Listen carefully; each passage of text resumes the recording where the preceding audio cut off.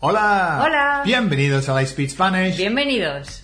Today we are doing a video cast for Advanced and we are answering a question that was posed by David Wallace. Hola, David. Hola, David. And David is asking, what proportion of English and Spanish do we speak at home?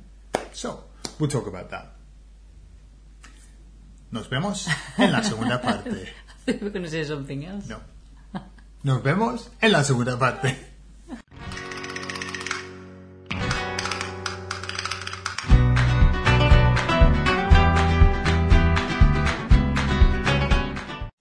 What percentage of proportion we talk in English or in Spanish? Vamos a hacerlo en español. Hablo en inglés lo más que puedo. Fin de la conversación. si puedo meterlo en la conversación, no, realmente mitad y mitad. O sea, sí. Es que tenemos un sistema, Cintia. Sí, no hablamos al azar. No, tenemos un sistema. Y la verdad que ahora está ganando Gordon porque vive en España. Pero bueno, yo gané durante casi 13 años. Entonces, bueno, se lo permito por ahora. Entonces, ¿qué sistema usamos? Tenemos dos sistemas en casa porque tenemos dos hijos. Y entre Cintia y yo, yo creo que desde la primera semana. No, la primera semana no, porque solamente estuve unos días. O sea, estuve 5 días. Estábamos Pero jugando, creo que desde que me mudé a Inglaterra, sí. Tú dijiste, vale, vamos a hacer un sistema porque si no, nos volvemos vagos. Claro. Entonces, lo fácil lo digo en el otro idioma y lo difícil digo, I'll tell you this in my own language, because Sí. it's hard to say. Y no practicas. La primera semana hacíamos eso. Sí. ¿Sabes lo que pasó el otro día? I'll finish this off in English because it's easier. ¿Vale? Entonces, yo sabía que no iba a funcionar. Entonces, decidimos hablar en inglés mediodía. Mediodía. No, empezamos con mediodía. ¿Por qué? Porque cuando No al recuerdo principio, mediodía, recuerdo un día directamente. Porque No. recuerdo que me dolía la cabeza. Eso. O sea, para la noche yo ya quería irme a la cama porque mi cerebro no podía más de tener que traducir y pensar y conjugar y... Yo recuerdo que Es un por trabajo. la noche, al principio, decíamos, mira, vamos a hablar cada uno en nuestro idioma porque yo no puedo pensar más, ¿vale? Pero poco a poco íbamos añadiéndole un día, 2 días, 3 días. Llegamos a una semana, ¿vale? Una semana y hablamos solamente en inglés una semana y luego en español la siguiente. Pero luego intentamos con 2 semanas y no funcionó, ¿verdad? No recuerdo, es que creo que... 2 semanas eran A ver, demasiado. ahora da igual. O sea, llega un momento en el que ya estás cómodo en el otro idioma y ya da igual que sea una semana o 2 Sí. o 5. O sea, da igual. Claro. Pero al principio era, de verdad, era como ir al gimnasio y dices, vale, quiero tener músculos así potentes y no puedes, o sea, es que te mueres con 5 abdominales, ¿vale? Estás como, pues Sí. igual, al principio tienes que pensar tanto y conjugar y poner frases y te hablan y tienes que, ¿qué ha dicho? Tengo que responder. Y agota, mentalmente estás agotado. Sí. O sea, yo Sí, recuerdo sí. las primeras semanas yo estaba agotada mentalmente. Sí. Hablan del brain gym, ¿sabes? Sí, El es un gimnasio. brain eso, gym. es Sí, eso. sí, literalmente, o sea... Pero luego, ahora llevamos 18 años juntos. Y Sí. os lo juro, que en 18 años nunca hemos fallado. Nunca hemos... a veces... Excepto si vamos a Inglaterra y Sí. digo, podemos tener esta semana de inglés porque... Una semana extra. Una semana extra de inglés. Pero se nota y también ella tiene que devolverme la semana. Y también si viene mi familia aquí, Sí. a veces hablamos una semana extra en inglés. Pero típicamente durante 18 años... Pero también cuando estamos en Inglaterra y queremos hablar entre nosotros y que nadie nos entienda, hablamos en español. Claro. En la calle hablamos en español, en Inglaterra. Claro. Y nadie se entera de nada. No. Como, mira ese. No, es una broma, pero Sí. si queremos hablar de cosas privadas y hablamos en español. Claro. Entonces sí, Claro. hay momentos en los que rompemos la regla para, o aquí en la urbanización es la semana de español y quiero hablar con él algo en privado que no quiero que la gente se entere. Claro, aquí tengo más cuidado porque hay más posibilidades de que la gente me entienda que en Inglaterra, que me entienda hablar español. Sí. Otra cosa que pasa que es súper curiosa esta cosa. Una semana, la semana de inglés, ¿vale? La semana de inglés. Y estamos hablando, Cintia y yo, y Cintia me dice, Gordon, lee esto. Y yo, en español, yo lo leo, 3, 4 palabras, y empezamos a hablar, Sí. ¿vale? Y luego, estamos hablando en español. ¿Qué idioma estamos hablando?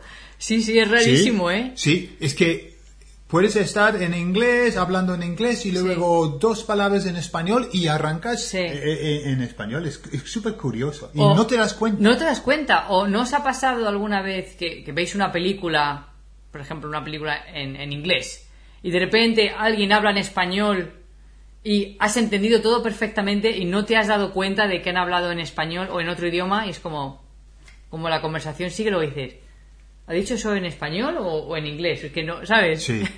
Eso, Sí, sí, eso, eso pasa mucho también. Sí. Después de Después de mucho un tiempo, Sí. después de un tiempo, ¿vale? Sí. Al principio no, porque al principio es trabajo físico. Sí, es un trabajo Mental, bueno. de la mente consciente. pero Claro, la sí. mente consciente, pero cuando es algo inconsciente que ya es como muscle memory, ¿no? Sí. Ya como Sí. pero En cambio, con nuestros hijos tenemos otra norma que es, Cintia siempre habla en español con los hijos y yo siempre en inglés. Rara vez hablamos en el otro idioma con los solamente si si tenemos estamos que en la decirles calle algo. o tengo que decirle a mis hijos don't do that o don't act that way, se lo digo en inglés, pero mi hijo me dice, ¿y por qué me dices eso? En español, claro. ¿Por qué me dices eso en inglés? ¿Por qué me dices en inglés que no? Que me calle. Que me calle. ¿Por qué dices que me calle en inglés? ¿Por qué me Sí. hablas en inglés? Sí. Entonces quiero matarlos, pero sí. Y cuando nos hablan, los hijos siempre, mi hijo Sebastián siempre me habla en inglés. Cuando está con sus amigos, el otro día estaba con 2 amigos, estaba hablando con ellos en español, pero conmigo en inglés. Sí. Y Damián ya empieza, él me habla en inglés. Ahora, él sabe que conmigo tiene que hablar en inglés. Y luego es muy bonito. Sí, pero es gracioso porque luego la gente me pregunta, ¿y qué idioma hablan tus hijos? Y mis hijos suelen hablar español. A veces porque Sebastián favorece el inglés. Le gusta más el inglés y prefiere hablar en inglés. Y los vídeos, ve más vídeos en inglés que en español. Le gusta más. Y el pequeño, al revés, el pequeño favorece el español. Le da igual ver vídeos en inglés o en español, pero le gusta hablar más en español. Que luego cambian, ¿sabes? Es que da igual. Pero cuando hablan entre ellos, no sé, pero tienden a hablar en español. No sé si es porque estamos en España o qué, o es que es el idioma que hablan más porque la gente está hablando en español aquí. Pero suelen hablar en español. A veces sí hablan en inglés o dicen frases en inglés. Sí. Pero Como give me that o algo así, ¿no? Damián todavía está usando lo que se llama code switching, que él cambia de idioma en la misma frase. Sí, o dice give me the mando. Give me the mando. Mezcla idiomas. Give me the mando, ¿vale? O sí. stop it. Le gusta decir stop it o cosas así las dice en inglés a su hermano, pero sí, luego cuando hablan, no sé, que como quieran. Entonces, sí, eso. Una semana en inglés, una semana en español nos ha servido fenomenalmente bien. Esta semana es la semana de inglés, por ejemplo, Correcto. y este es tiempo extra para Gordon en español. Correcto. Que luego se lo quitaré. Vale, entonces, ahora... And now, a word from our sponsors. Muchas gracias, Gracias, Belén. Ya, Belén de España. So, Cynthia did say she wanted to have somebody from Spain. That's true. And Belén and Vika. Belén is Vika's friend, and Vika got Belén to do it. Muy bien, muchas gracias. The next one is going to be Cynthia's dad as well, yeah? Another person from Spain. So, A ver qué tal. So he did really well. So what we're promoting this week, what we're bringing to your attention is the subjunctive course that we run. You know, we have a book on the market which is demystifying the subjunctive. It's very popular. It's a very popular book.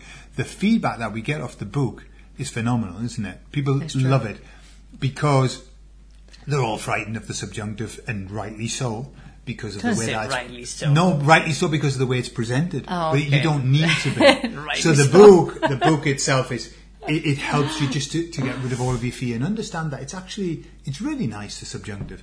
So what we did was we created. It's really nice. I wouldn't take it as far as to say it's really nice. I love it. I love the subjunctive. Is such a beautiful part of the language. It really adds. It's there. It adds an extra layer that we don't have in English. But also, we've done a one for what we call subjunctive for beginners. It's not really for beginners. It's for anybody who's never done the subjunctive. But we recommend that you do it early on, so that you don't get bad habits. That's all. You know, because once you're accustomed to... Subjunctive happens in the most simplistic sentences. It isn't high level. It's very low level, subjunctive. It happens instantly. Yeah? So that's why you need to be on top of it. Like, don't let it drag on and push it to the back. And commands as well, for example. Exactly. Yeah? Negative commands. Take the exactly same shape. The same structure. So anyway, the course is... it's online, you do it in your own time, and it's all documented, and it's got homework and everything to help you with. So by the end of that, you'll be able to command the present subjunctive with also the verb haber. Yeah? So there you are. Why not give it a go? Don't be scared. Don't put it off. Do it now. Yeah? As they say, jump. You can't cross the chasm in little leaps. Qué bonito. So, eso es todo y ahora nos vamos. Y nos vemos. Hasta luego, adiós. Adiós.